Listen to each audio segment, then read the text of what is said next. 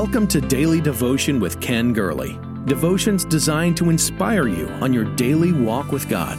Each day we walk through the vital principles of the abundant life. Our Lord can do above and beyond all we ask or think. Here's your host, Ken Gurley. Fearfully and wonderfully made. That's how the Bible describes humanity. Today I wanted to talk to you about a vital component of humanity, and that's the human will. We normally don't talk about that. We talk about the mind. We talk about the body. We talk about appetites. We talk about the heart. But the human will is very powerful. According to Charlotte Mason, the human will is the controller of the passions and emotions, the director of the desires, and the ruler of the appetites. Character is the result of conduct regulated by the will. The force of will, or willpower, is incredible in itself. And throughout history, men and women have, through willpower, accomplished many things, for good or for evil. Jim Rohn is a popular motivational speaker in our country. He says that there are 4 forces within a person that can change their lives. First is disgust. When someone says, "I've had it, enough is enough, no more, that's it." He said, call it what you will, the "I've had it" day, the "never again" day, the "enough's enough" day. It's a powerful day. There is nothing so life-changing as gut-wrenching disgust. A second power that will change our life is a decision. When we reach a fork in the road and have to choose. Making life-changing decisions can be likened to an internal civil war, but in the choosing, there is change. Disgust, decisions. Here's the third, desire. Almost anything can trigger desire. It might be a song that tugs at one's heart. It might be a memorable sermon that will make some people say, "I want it now." And finally, the fourth power, Jim Rohn says, is resolve. Resolve says, "I will." And these 2 words are among the most potent in the English language. I will. Think about the use of those words in your own life. What constructive action has not begun without these words? I will. What noble accomplishment has not started without these 2 monosyllabic words? I will. I will pray. I will read my Bible. I will let my light shine. I will help someone. I will get involved. I will teach a class. I will start a small group. I will invite someone to church. I will change. I will apologize. I will forgive. I will work on this. I will love again, trust again, hope again. I will, in spite of all that I've been through, with God's help, I will get through this. Karl Barth, that great Swiss theologian of a previous century, once said, "Joy is a defiant nevertheless. That the circumstances may be bad, nevertheless. The problems are piling up, nevertheless." This week on our daily devotion, I'm focusing on perseverance. How to get through these things. And I believe that there should be a defiant nevertheless in our lives that says, I may have fallen short, but I will arise. I am aware of the limitations of my own willpower, but we err when we discount the power of the human will, because no change can begin until we exercise our free will. Heaven respects the power of the human will. John sees Jesus standing outside the church of Laodicea, knocking on their door. He said, "If anyone opens the door, I will come in." The one who has all power will not force himself against human will. A human must say, "I hear you knocking. I will open the door." Hell respects the power of the human will. There are many sinners in this world today. The way is broad that leads to destruction. But I don't believe every sinner is devil-possessed. Why? the power of the human will. Do you remember the story of the Gadarene demoniac? We read that he was filled with a legion of devils. A legion at that time was anywhere from 2,000 to 6,000 would comprise a legion. He was filled with an army of devils, but they weren't strong enough to keep that man from saying, I will go to Jesus. Once that man's will was acted upon, it happened. I believe in free will. I believe that a person can choose God and choose life. I believe, moreover, that through the shed blood of Calvary, heaven belongs to whosoever will. I will. I read the story of a couple who accompanied their son and his fiancée to go meet with the priest in their parish. They were to sign some pre-wedding ceremony papers.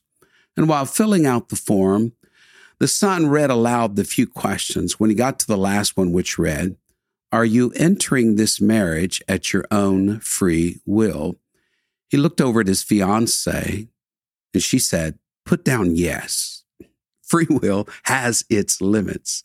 The prodigal said, I will arise and go to my father's house.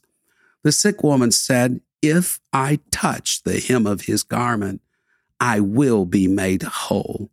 When our will aligns with God's will, great things happen. But God allows our will to be tested. We may have good intentions, but the Lord allows our commitment to be tried. Are we wholly committed? Are our minds fully made up? Is our will wrapped up in His will? And for that to happen, we have to slow down when we make decisions. We must be willing to think through a situation, not let our impressions or feelings guide us. We must be willing to think of the long-term consequences of our various courses of action. We must be willing to take advice. Others know us sometimes better than we do ourselves. They know our strengths and abilities. Take the time to weigh their counsel before coming to a decision. We must be honest, ruthlessly honest with ourselves. We must not trust ourselves. Ask yourself, why am I really doing this? Then we must wait on God. No one makes mistakes if they give God time. When certain as to the course of action, wait on God. When uncertain, wait on God. When Simon Peter says, Lord, I will never leave you, Jesus knew that Simon's mouth did not match his heart. So Jesus tested the I will of Simon Peter. Do you remember what Jesus said to him? Satan desires to sift you as wheat. The enemy knew that Peter's proclamations did not match his intent.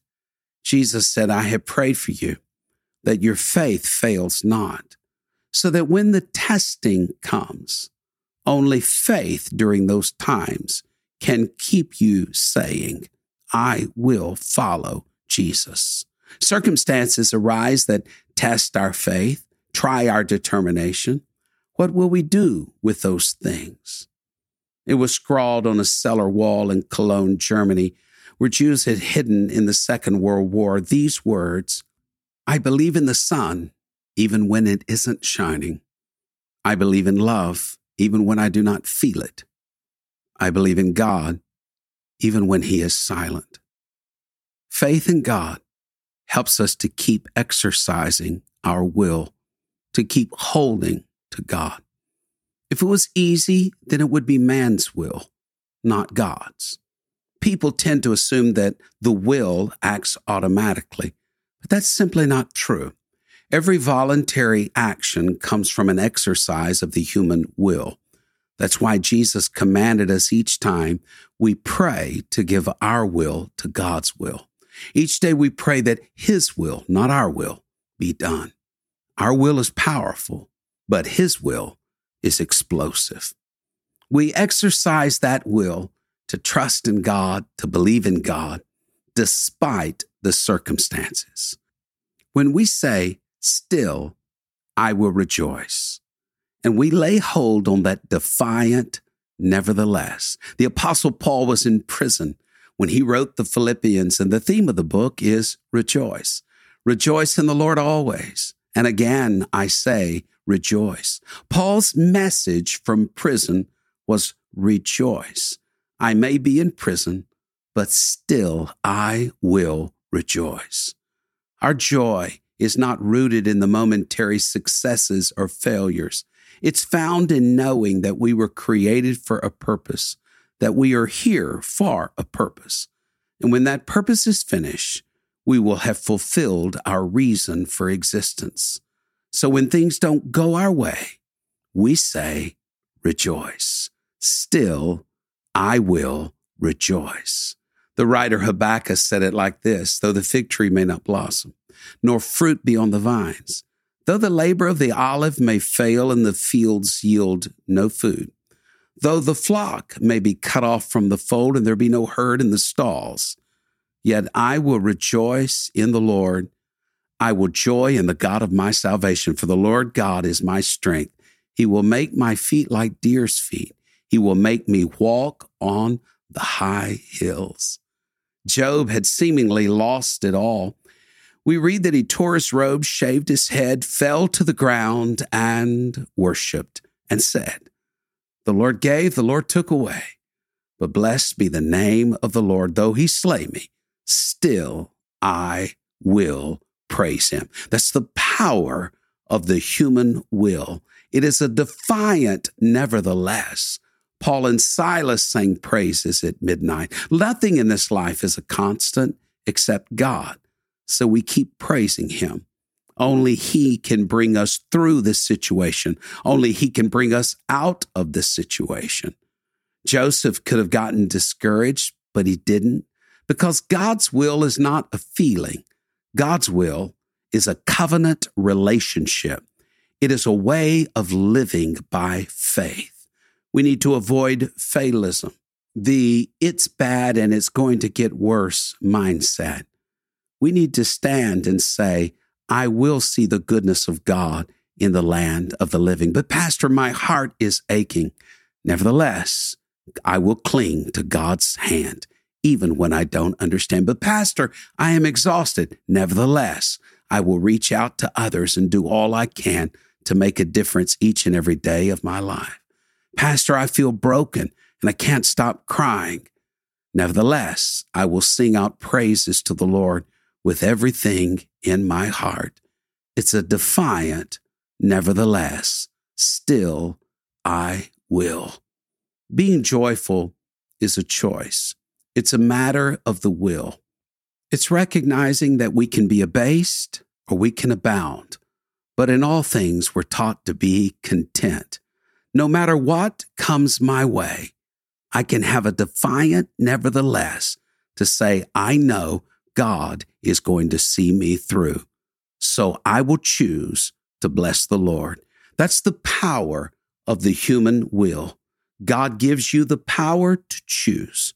Choose you this day that I'm going to serve the Lord with all of my heart, that no matter what has come against me, no matter what the enemy has thrown my direction, no matter what I am going to encounter in this very day, I will choose to praise the Lord and give him glory and honor. All of this week, we're discussing perseverance. I pray you have the power to see it through. Thank you for sharing in Daily Devotion with Ken Gurley. We pray this ministry has been a source of encouragement and strength to you. Please be mindful that your financial support enables us to meet with you each day. To give a donation or connect with us, visit our website at kengurley.com. There you will also find the latest books, podcasts, and resources. Blessed 90 Days to Change Your World is Pastor Gurley's latest book. You can get your copy of this life-changing book at kengurley.com. May God's favor rest on you in every way until we meet again.